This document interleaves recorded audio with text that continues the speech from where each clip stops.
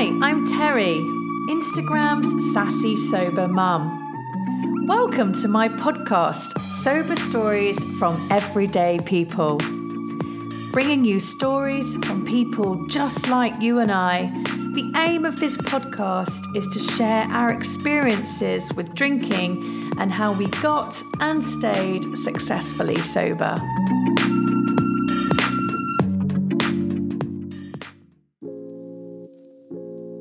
Just before we jump into the episode this week, I wanted to share a little bit about the Thrive community that I run. It's a place where many like-minded women go to connect and share their experience with getting and staying successfully sober. There are different sections like the main Thrive community feed where people post about things that are up and coming or about challenges they're facing, and they get incredible support from other members of the group. It really is a special, special place to be right now. There are also sections to share your milestones because every win, even the really small ones, are a big thing to celebrate, and we acknowledge that. There are Thrive events, there are the weekly Zoom recordings, so you can go back and see all the weekly Zoom meetings and all the topics that have been covered in those meetings at your own leisure.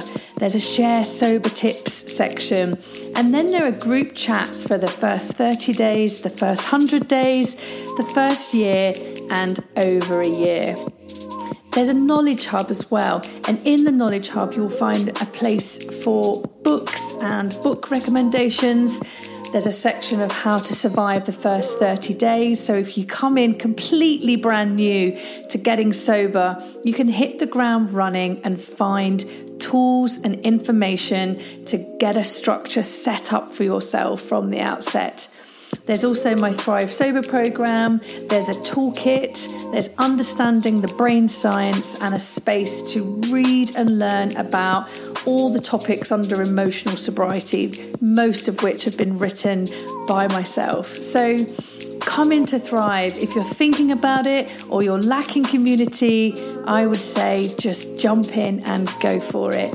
And maybe we'll see you in there soon. Hello and welcome to Sober Stories from Everyday People. Today I'm chatting with Anit and he's in Hove in East Sussex. He has been sober 8 years this coming Tuesday. What a wonderful achievement and a great milestone. Thank you so much for being here with me today. My pleasure, Terry. It's wonderful to be here. Oh, that's so nice. So why don't we get to know you a little bit? Why don't you tell us a bit about who you are, what you like doing, all that stuff? Sure. So my name is Anit and I live in Hove on East Sussex on the seafront, just next to Brighton. I've been alcohol-free. It'll be 8 years next week. And it's absolutely super to be here. Absolutely super to be here and be super to be part of the alcohol-free community and meeting the legend that is Sassy Sober Mum, finally in person or on camera. There we are. And yeah, a little bit about me. So I'm, how old am I now? Gosh, I'm so old I can't remember now. I'm 47. And so I'm proud to say that I've been alcohol-free all through my 40s. What do I like doing? So I work in marketing and PR, and I live in a lovely flat on Hove Seafront, and I love spending time with my girlfriend. We do hiking, lots of nice walks in the country, sampling lovely vegan comestibles, because we're both plant-based and vegan, lots of swimming, meditation, the arts, movies, theatre, creative writing, and trying to give back to the alcohol-free community, I think is one of the best things. And then also love traveling abroad to Spain, where, my partner and I are currently looking to buy a place out there. And I love endurance hiking in the countryside. So in my spare time, I've raised money for children's charities, doing 100K hikes, 60K hikes, non-stop. So I'm a big fan of like long hikes in the country.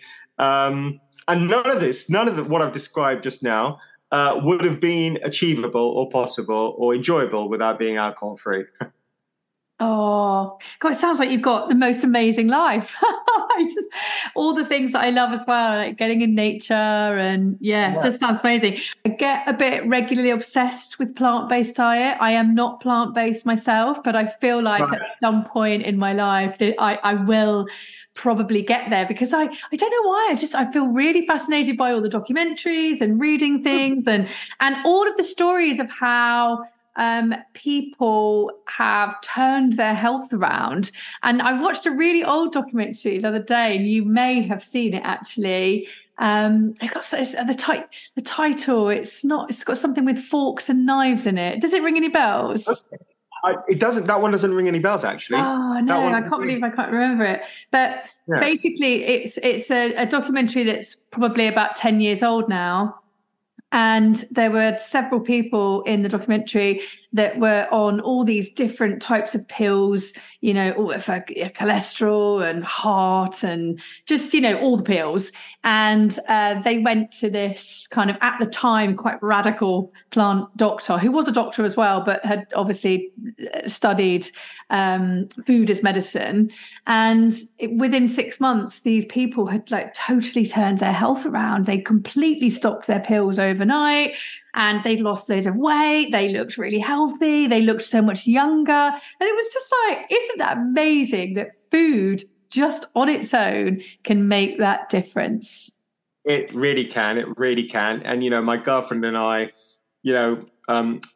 we went vegan for the animals, but we also eat very healthily. Apart from weekends, Saturday nights, we can enjoy a good curry. But and honestly, the benefits are incredible. And it really is. And and there's so much variety as well. Yeah. It's just so wonderful. It's just another color to my alcohol-free journey. Actually, so it's been in the last 3 years I've been doing this, so it's like just another quantum leap in my alcohol-free journey. So why don't you describe what was your life with alcohol like? Take us back to the beginning.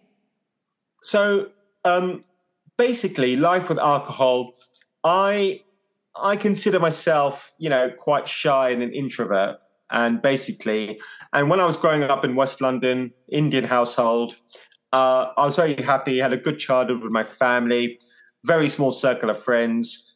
And, as I got older, then went into the world, like university and things, because I was quite shy and I was when I was younger, I was overweight and, slightly clumsy and just awkward, etc.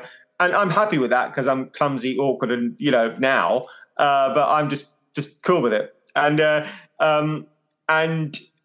So alcohol just was this very easy thing to, everyone was doing it. And it was just very easy to, have a couple of drinks and become the life and soul of the party, or mask, actually, not really be the life and soul of the party, to be honest. Yeah. And, all of a sudden I was popular and had friends and blah, blah, blah. But unfortunately, I wasn't really myself. And through my sort of university then 20s, alcohol again was used as if I really think about it now, I look at my happiest times in my 20s and 30s, and they were actually without alcohol. They were actually when I was really relaxing at home, or in nature, or spending time with my mum and sister in London, or watching a movie, doing things I loved. All the other noise that the bars, the clubs, the pubs, all of that I consider noise now. I really do. And anyway, so alcohol was that initially. And then because I used it to celebrate, I used it to commiserate, and I used it for all of the things. And when I was stressed, because I wasn't really being my true self, as time went on, dealing with difficult jobs or situations, and basically because I was really repressing, I think, my true self and emotions, I was having relationship issues with friends, etc. And alcohol was the cause of, but then solution to those issues. And it escalated into weekend use, into Thursday night after work, into Monday night, wine at home, in summary. And then that became a daily thing. I put on weight. I was eating junk food. I still managed to keep down a job and function, etc. I was a heavy smoker as well. And I got to like 23 stone, basically. And I was hideously sort of unhappy. And lots of attempts to kind of give up here and there, day ones, etc., a few months off here or there. Anyway, I was really unhappy and using alcohol as a crutch, and it became a daily use in my late 30s. And it got to the stage where I mentioned I love going to the cinema. I got to the stage where I couldn't have a few drinks before going to the cinema, even sneak off during the movie, pretend to go to the toilet, have a quick snifter, go back and watch the movie. Even, Sunday afternoons going to the cinema had to be go to the pub beforehand, etc. That's the level that it escalated to.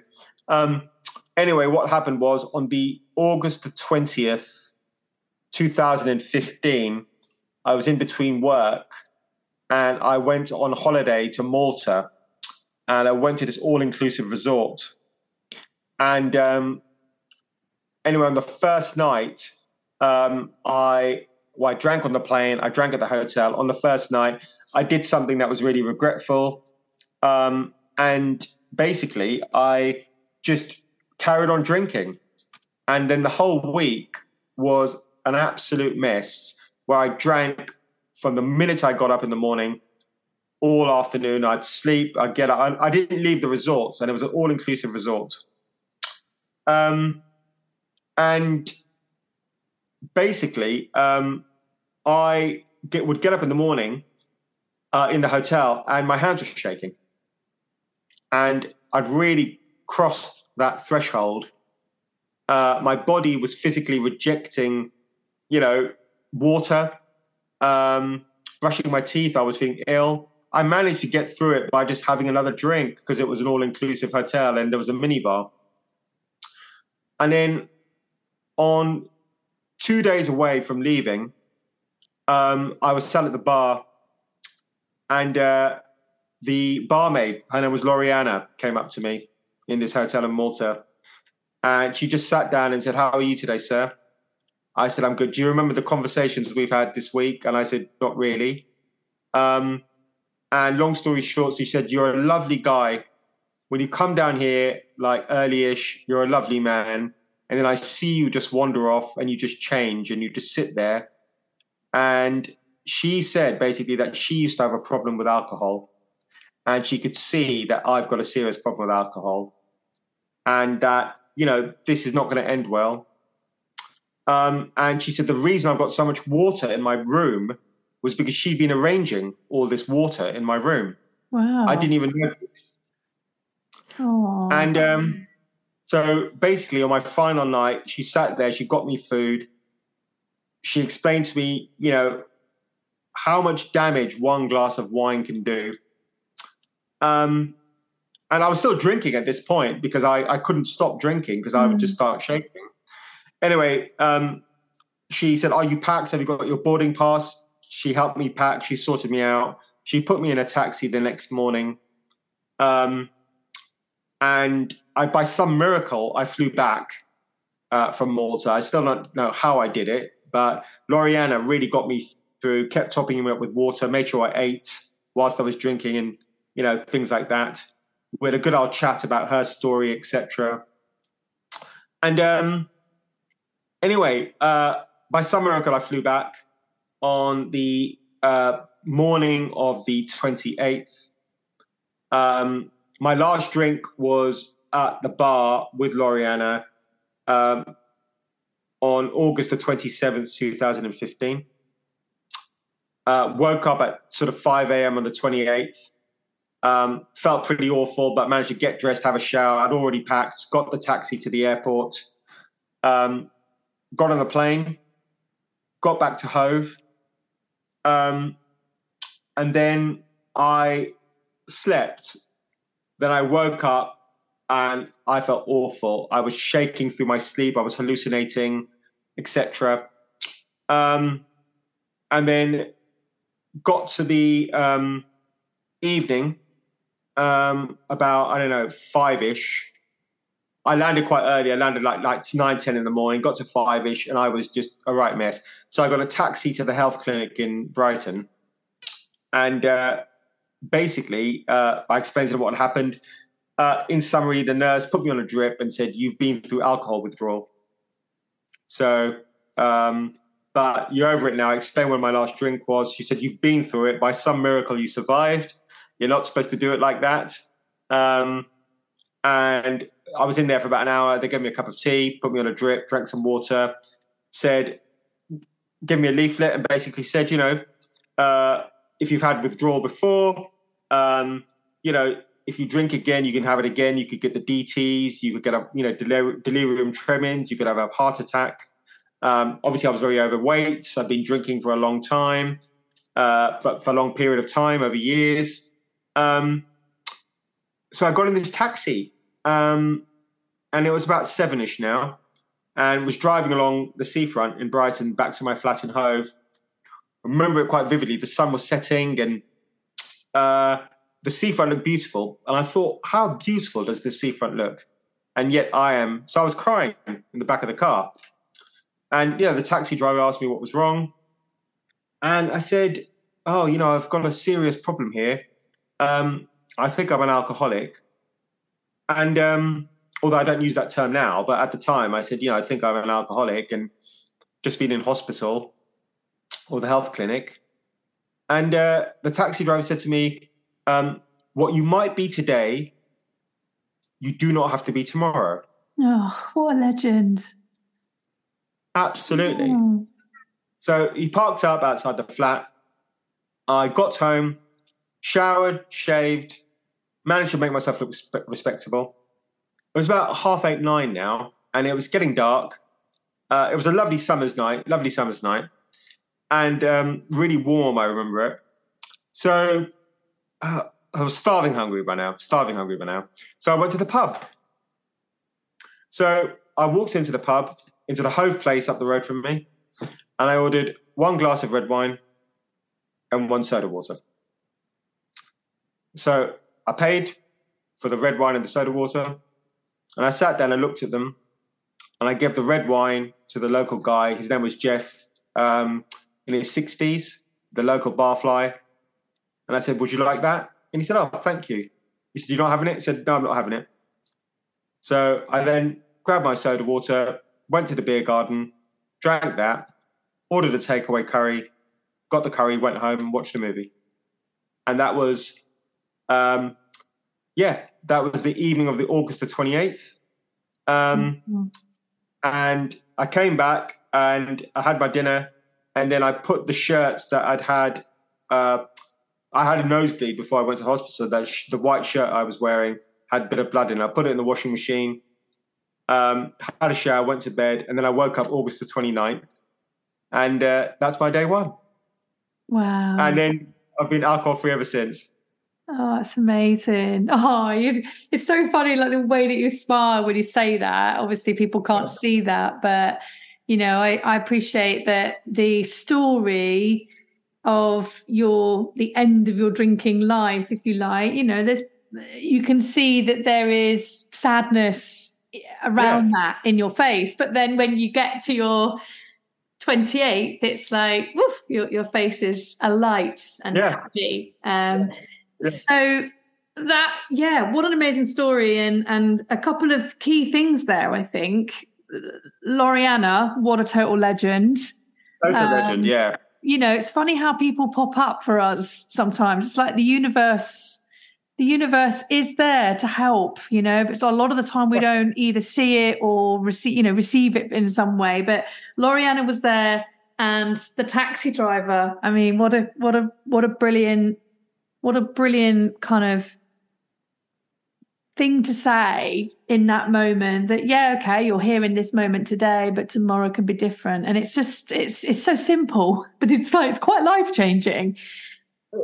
It really is. It really is. And that's the, and I've always thought to myself, when I got home that night, I thought to myself, actually, part of every journey is the end, but part of every end is a new beginning.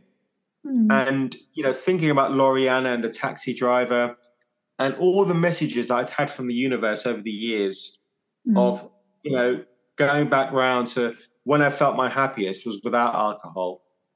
And all of that culminated, I think, in, those angels, Loriana, the taxi driver, the actual,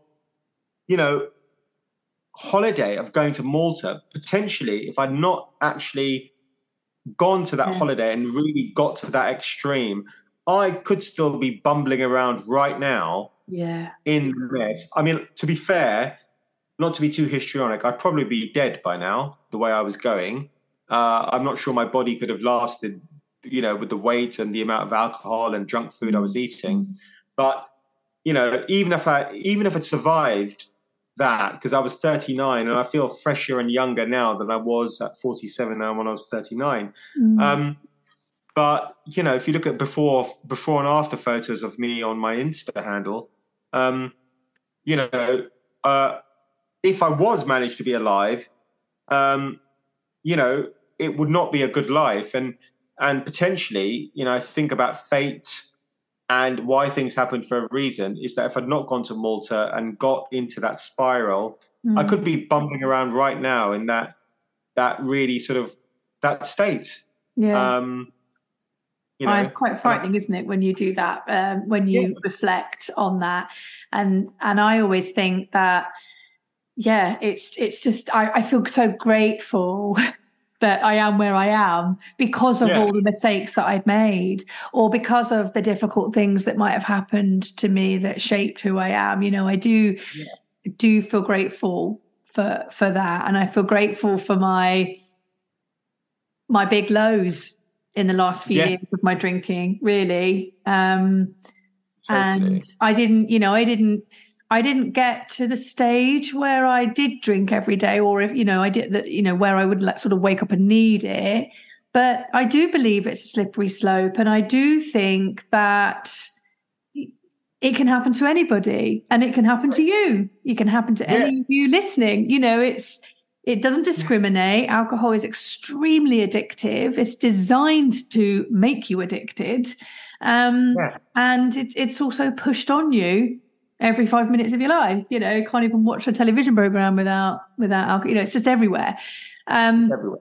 And so, it's just, I just find it, it's just kind of bizarre, isn't it? It's that sort of like that relationship with drinking, and just it getting to that point where 1 minute you're just drinking at the weekend, then it becomes midweek and weekend, then it becomes daily, then it becomes I can't get out of bed without it. I mean, that kind of must almost slowly but really quickly morph into one, that whole period. It's like I don't have any recollection of, for me, my drinking twists and turns. Like, when did I go from weekend binge drinking to weekend and midweek, or weekend midweek to 4 and 5 nights a week? Like, it's just, and I'm lucky I stopped, right? Because for me, how do you really know? I either had a really long, painful life of trying to moderate, which I think is just miserable.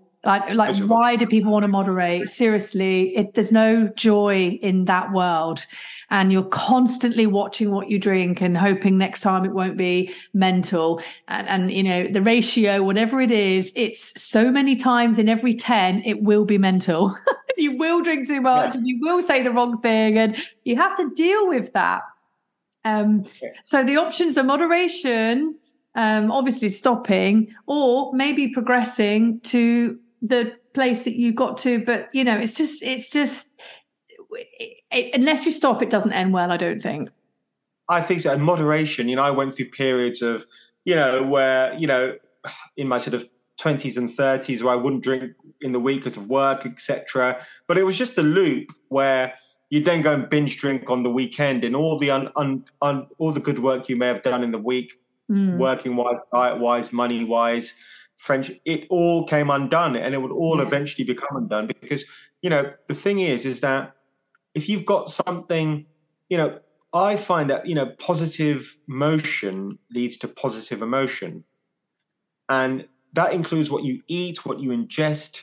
If you ingest something that's negative, like a poison and a carcinogen, which alcohol is, obviously that's going to have detrimental effects. And if you keep that kind of thing in your life, it will undermine all the positive elements. And I think that's what moderation is, why would you keep the beast in? And, and as you say, well, for me, being alcohol free is just, I would not change it for the world. Honestly, it's the best feeling, even when I'm feeling tired or unwell and blah, blah, blah.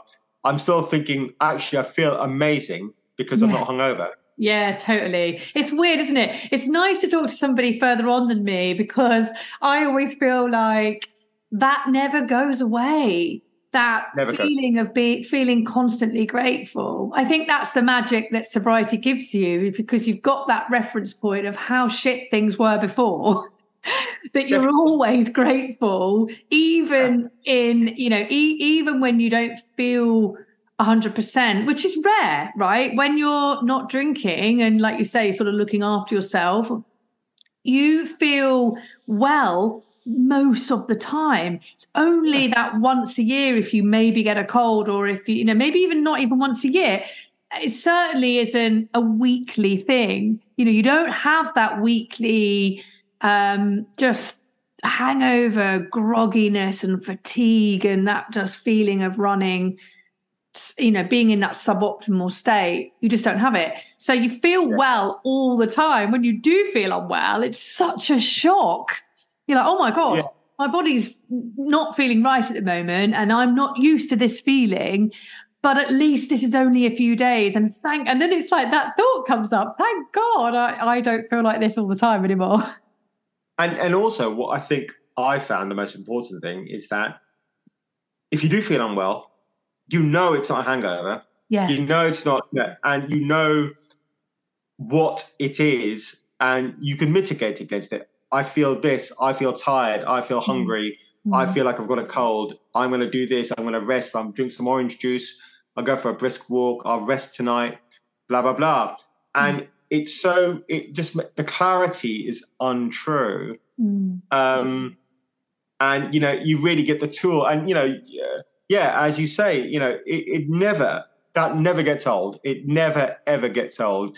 Waking up on a Saturday morning, completely hangover free, waking up on a Sunday morning, completely hangover free, never gets old. It's the most best feeling. It is. It is. Just know that you've got the day or the weekend ahead of you, and the whole day can be stretched out to easily include all the things that you want to achieve. And not only that, you'll do most of them with a smile on your face, and or even if you're feeling stressed or there is things going on in your life that aren't brilliant, it's not the same as just wasting the whole day desperately trying to get to the end of it so that it can just be tomorrow quickly. I mean, that's not a way to live. It's not. And that whole thing about actually get through the week so I can get to the pub Friday night, that's no way to live. No. So then I've got the weekend, work really hard, save up all your money so you can go on holiday. So you can just go and drink from the airport and then spend the holiday, coming back sunburnt, hungover, and spent loads of money and potentially annoyed some of your friends, or they've annoyed you because, there's been some argy-bargy because everyone's drunk too much. Yeah. I see that now, with work colleagues and things, and they're always a bit sheepish when they've come back from holiday because, they've gone and drunk too much and it's never been, and there's always that, I think with alcohol, there's always that variable, and that variable will always eventually turn to the negative, because alcohol is a negative, you see. So, you know, the dial will always shift. And as you say, we can compare it to that, and we know this is just so much better. Yeah, so much.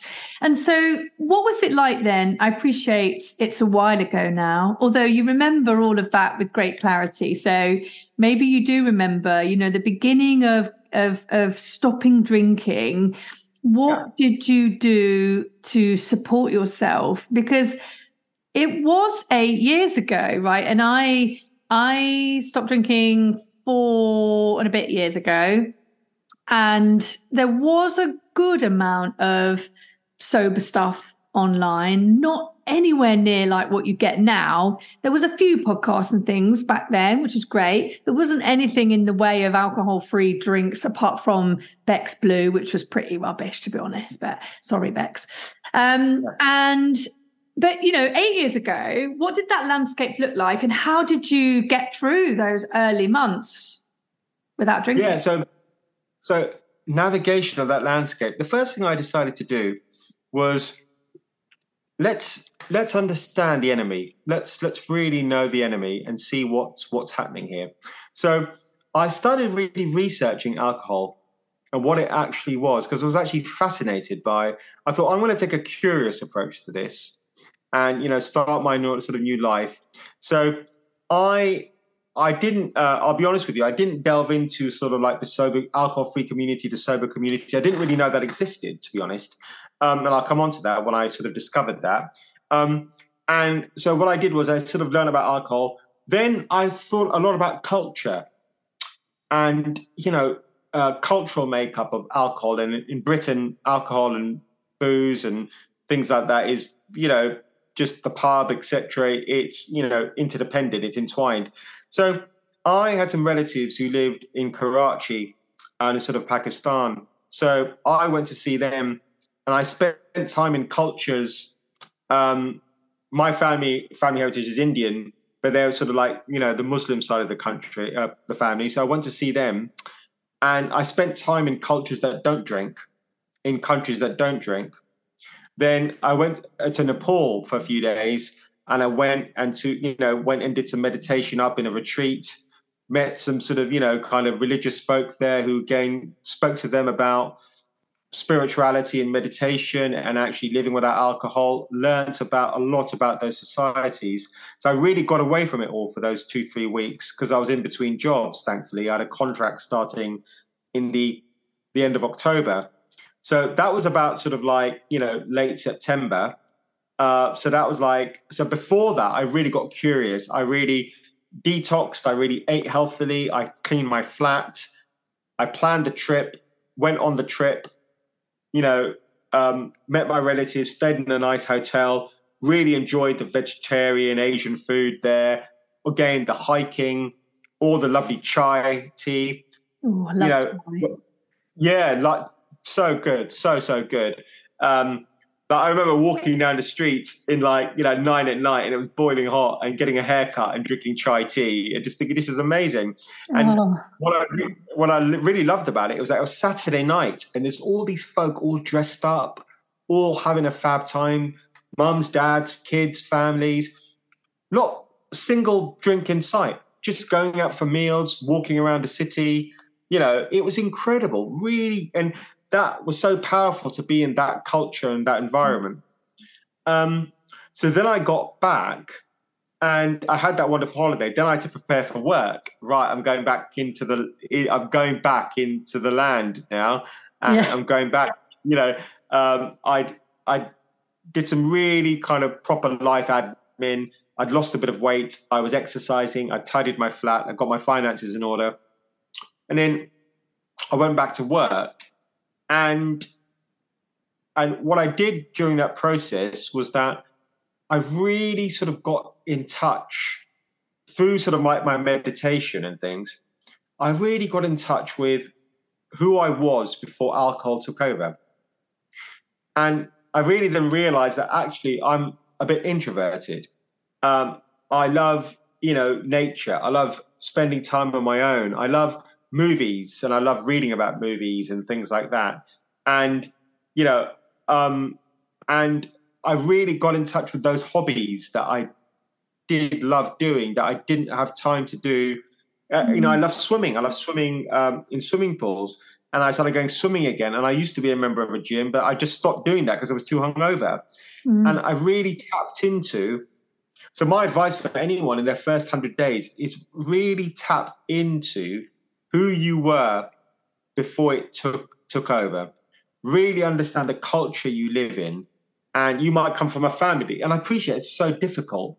Like my mum and sister, they don't drink alcohol, which is great. So my family culture is really sort of positive because there's no alcohol involved at all. But others, it might be. Hence, that's why I went out because my friendship circle at the time was very much alcohol heavy. You know, most of the people I hung out with was just to drink with. I didn't really know them. They didn't really know me.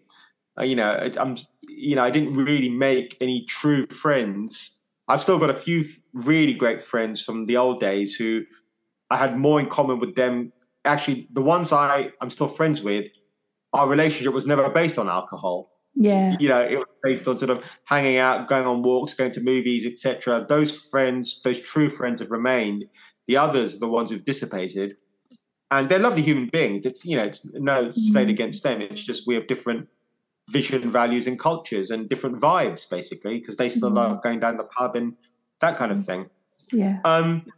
And so really get in tune with that. And I've got more in common with myself at the age of 15, 16 to 18 than I do with a person from 18 to 39. And I think what I'm saying in a very sort of long-winded way, is that basically if you really look back, or if you really reflect on where you are, and if you really want to make a change on your alcohol consumption, there'll be a point where there was a transition from when it was fun to when you're at conflicts with yourself. And before that, there was a life where alcohol wasn't a conflict or wasn't in your life much. And that could have been when you were 15, 16, 17. Yes, I was going to say, it could be teenage for a lot of people, but yeah. And it was teenage for me. Yeah.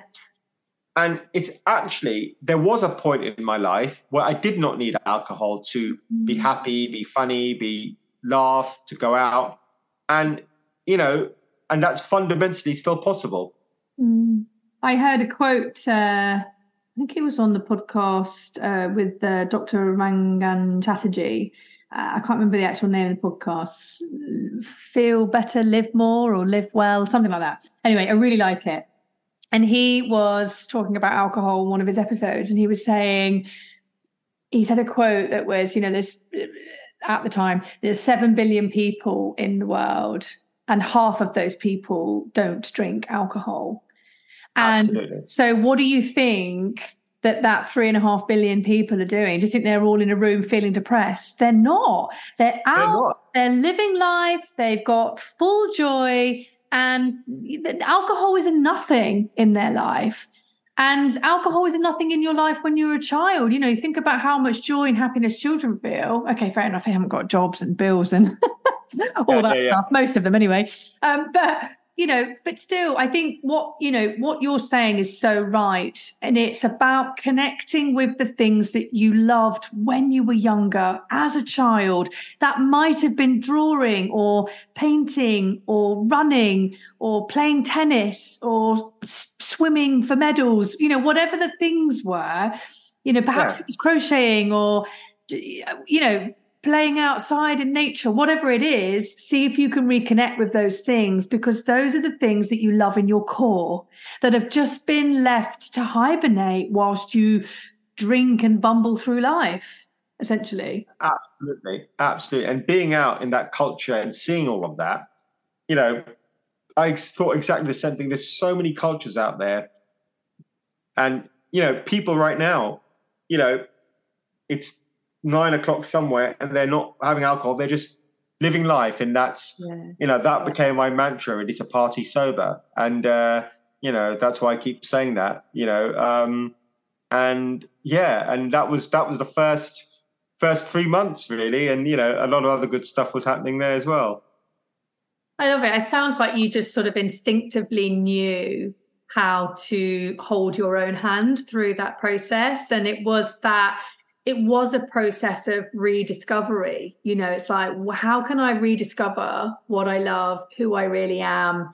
And I think that's amazing. Like, not everybody has that experience going into not drinking. And in some ways, thanks to you or to your cultures and the things that you were able to be exposed to in those early days as well, it gave you a route through, which sounds like it was actually really rewarding. Were there any challenging parts to it that you remember, or in the first doesn't have to be the first 100 days, like what about when you stretched that out a bit longer, maybe the first year, like what did you find difficult, if anything?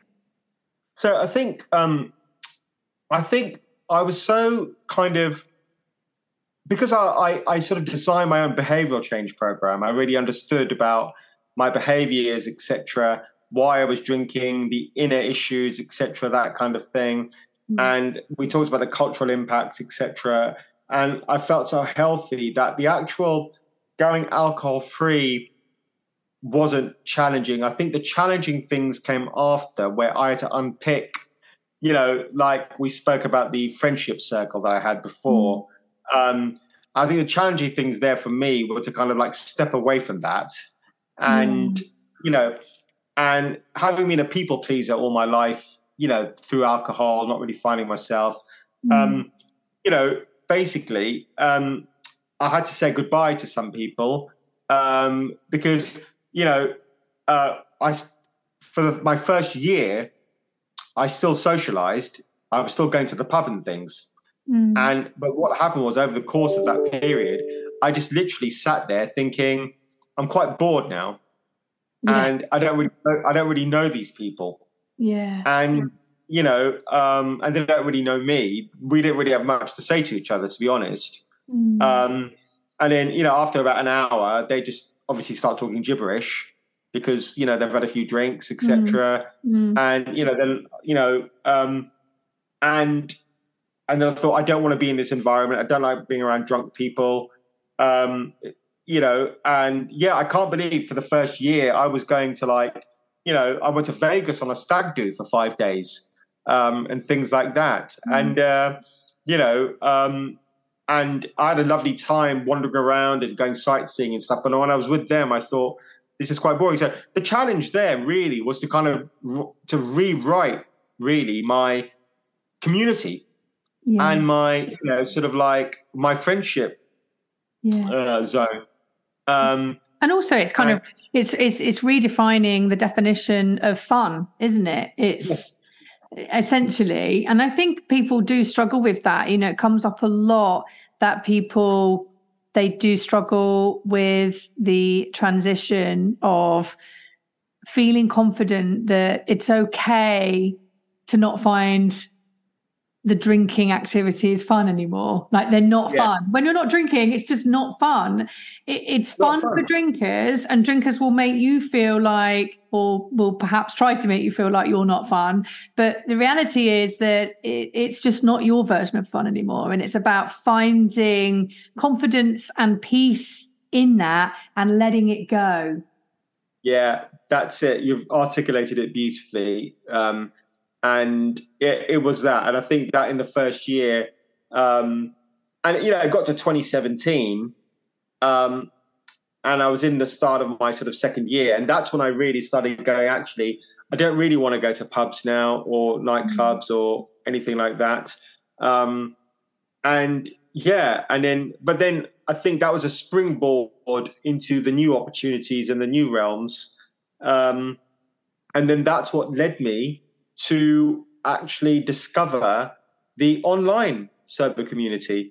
And then that led to making, some of the best friends I've ever had, and also meeting my beloved girlfriend, my partner. So, who I met through an alcohol-free group. So, amazing. Yeah. That's so cool. that's the life I had now. It laid the foundation. So that unwiring, as difficult as it was, again, like I said earlier, part of the journey is the end. But then, that end leads to a new beginning. And, again, that was a quantum leap where by 2015 to 2017, I still went out to pubs and things. And then I realized that this isn't fun. Why did I do this all the time? But it was a learning journey. And then that was sort of like deconstructed. Yes. And I found that the biggest difference between being alcohol free and, having alcohol in your life is, sobriety is constructive, whereas alcohol is deconstructive.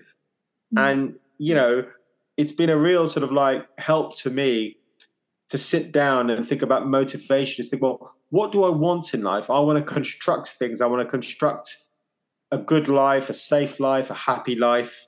And, there's, one thing I really recommend for people is any goals and aspirations and wishes you've got, write them down. And then really ask yourself, will alcohol really enable that, or will it undermine that? And if you're in this space where you're questioning your alcohol life and your alcohol consumption, if I was a betting man, if you really have got these hopes and dreams, you'll find that they don't add value to that.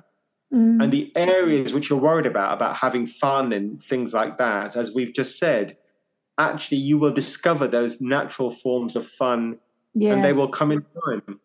They will come. And it's the same with friends as well. I think it's easy to go into sobriety feeling like I don't have any sober friends, and that's a bit lonely. And like you say, that there are online communities that can bridge that gap temporarily, but it's also like sober friends or new friends will come. You will attract those people into your life, and it may not happen straight away, but they will definitely come. And I think sometimes it's just about baby steps. Don't expect everything to happen in 2 months. Let things unfold, let things play out a bit, and let the learning happen. And then let your eyes be open to these new things that will come your way. Have that blind faith that things will work themselves out. I do think you need a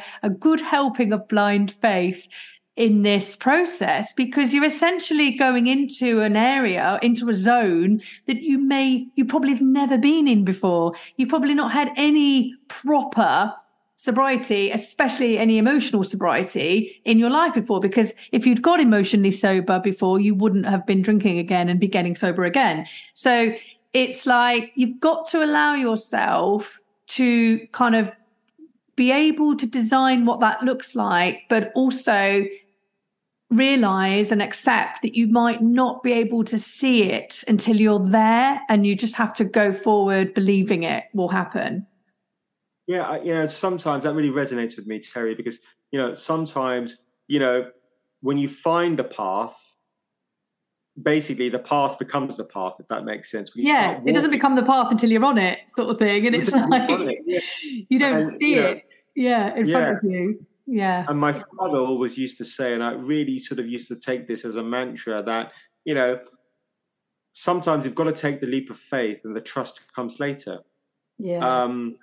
And, that's the thing. And I think, self-compassion and loving yourself, through this journey is key. And, as I said earlier, positive emotions and positive motion leads to positive outcome. Yeah. So leave guilt and shame behind, because they're negative feelings, they're negative emotions. Take learnings, take solace, take solitude, and again, compassion, and use that to heal, and then springboard yourself onto, visualize who you want to be, then manifest it. And, through a clear mind, an alcohol-free mind, that really will empower you. And every day is like a gift, even if things are difficult, if life isn't, and every day is like a gift, because you've got that clarity. Yeah. And, you know, again, if everything around you that you can't control is not going right, the one things you can, you know, the some things you can control, what I eat, what I drink, what I feel, what I think, you know, you can control those.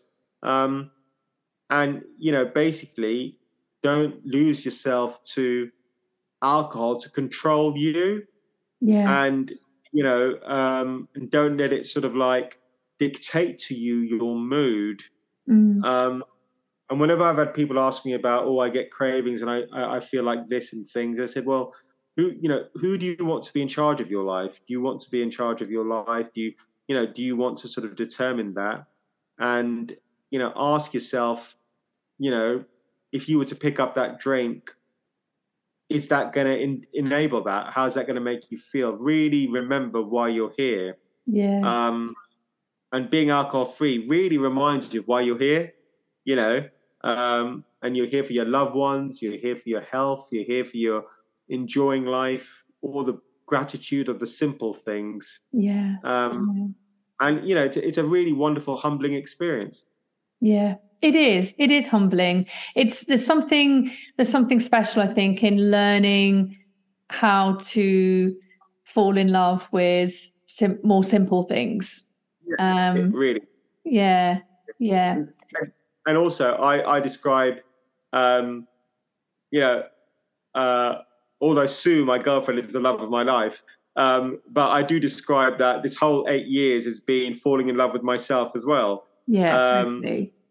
You know, and it's like, you know, it is, and it's been, you know, make a great rom-com, you know, just me dating myself, just things like that. So, you know, all the banter and things like that. So, you know, who's paying the bill, that kind of stuff. Yeah, I always think as well, you learn how to, in the process of not drinking and kind of rediscovering who you really are and how to accept all the parts of yourself, which I do think is hard to do when you're drinking. But I think that you learn how to self-validate, you know, and that is so powerful. It's empowering. You don't need any external validation anymore. You can completely validate yourself. And I don't know if there is a better place to be than that, if I'm being honest. Okay. Really, really do agree. Just before we wrap up, can you tell me what your top 3 tips would be on getting or staying successfully sober? Always remember why you're here.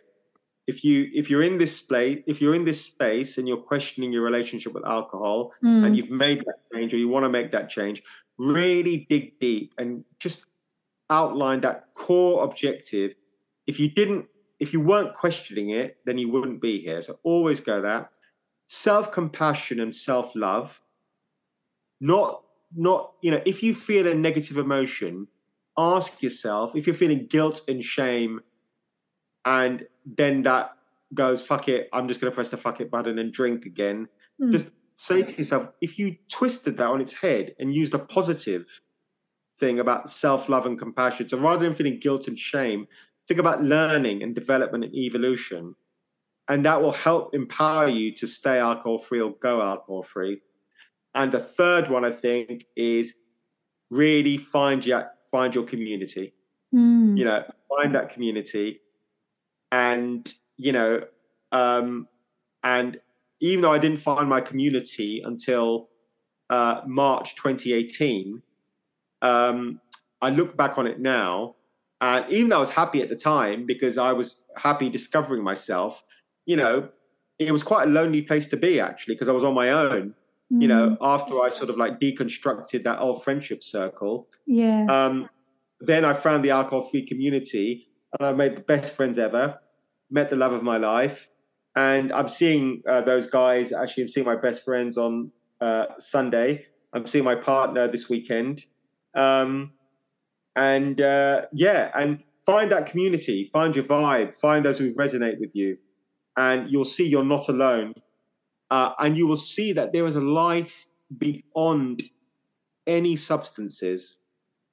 Any substances that mess with your chemical and mental well-being are not good things.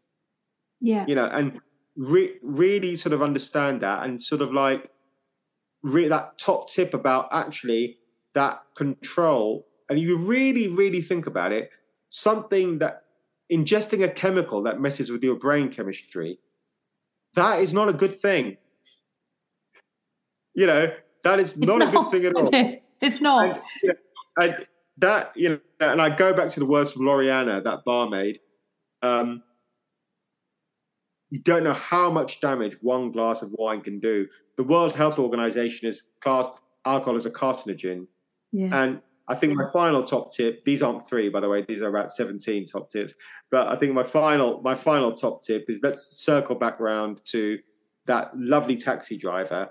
And if anyone listening here is in a place they don't want to be, or they find themselves in a quagmire and they can't get out, I'll said it before and I'll say it again, you know, what you might be today, you do not have to be tomorrow. Oh, I love that. It's such a lovely way to end. It's such a great quote. Well done, that taxi driver. You know who you are if you're listening. You know who you are. You're listening. You know who you are. I'm sorry I didn't tip you. You know, because of alcohol free doesn't mean not tight. Where can we find you, Anit? Where? What's are you on Instagram? I'm on Instagram. I'm at my handle is at Crouching Cider Hidden Wagon. Oh my God, I love that. Crouching Cider Hidden Wagon. Yeah. There we go. That definitely stands out. Yeah. It's been such a pleasure. Thank you so much for your story. It's lovely to speak to somebody that, well, I say that bit further in. You're quite a lot of the way in, actually. But, you know, more than a few months or even a few years. It's great to get the perspective. It's been brilliant to see the way that there's many twists and turns in your story. So much of it is positive. So much of it is inspirational. And, you know, I'm truly grateful for you coming on and also doing it for the men as well. And that's, you know, hugely important, getting the male voices on this show. I'm always so grateful for that. So thank you. Thank you, Terry. And also just to say what an absolute legend you are and the amazing work you do. And, you know, you give so much to the alcohol-free community, and it really makes a difference. And, you know, it's just lovely to see. And I just wanted to say to everybody, just like, you know, go out there. I'm wearing a T-shirt that actually says "Keep calm and party sober." Because, you know, party sober. Love it. And thank you to everybody else. Thank you for your support. Until next time, goodbye. Thank you so much for listening to this podcast. If you're interested in being a guest, please contact me directly on Instagram by sending a message to @SassySoberMum. You can also find helpful tools and resources on my website, sassysobermum.com. If you enjoyed the podcast and you want to spread the love, please like, share, and rate the podcast. I really look forward to next time. See you then.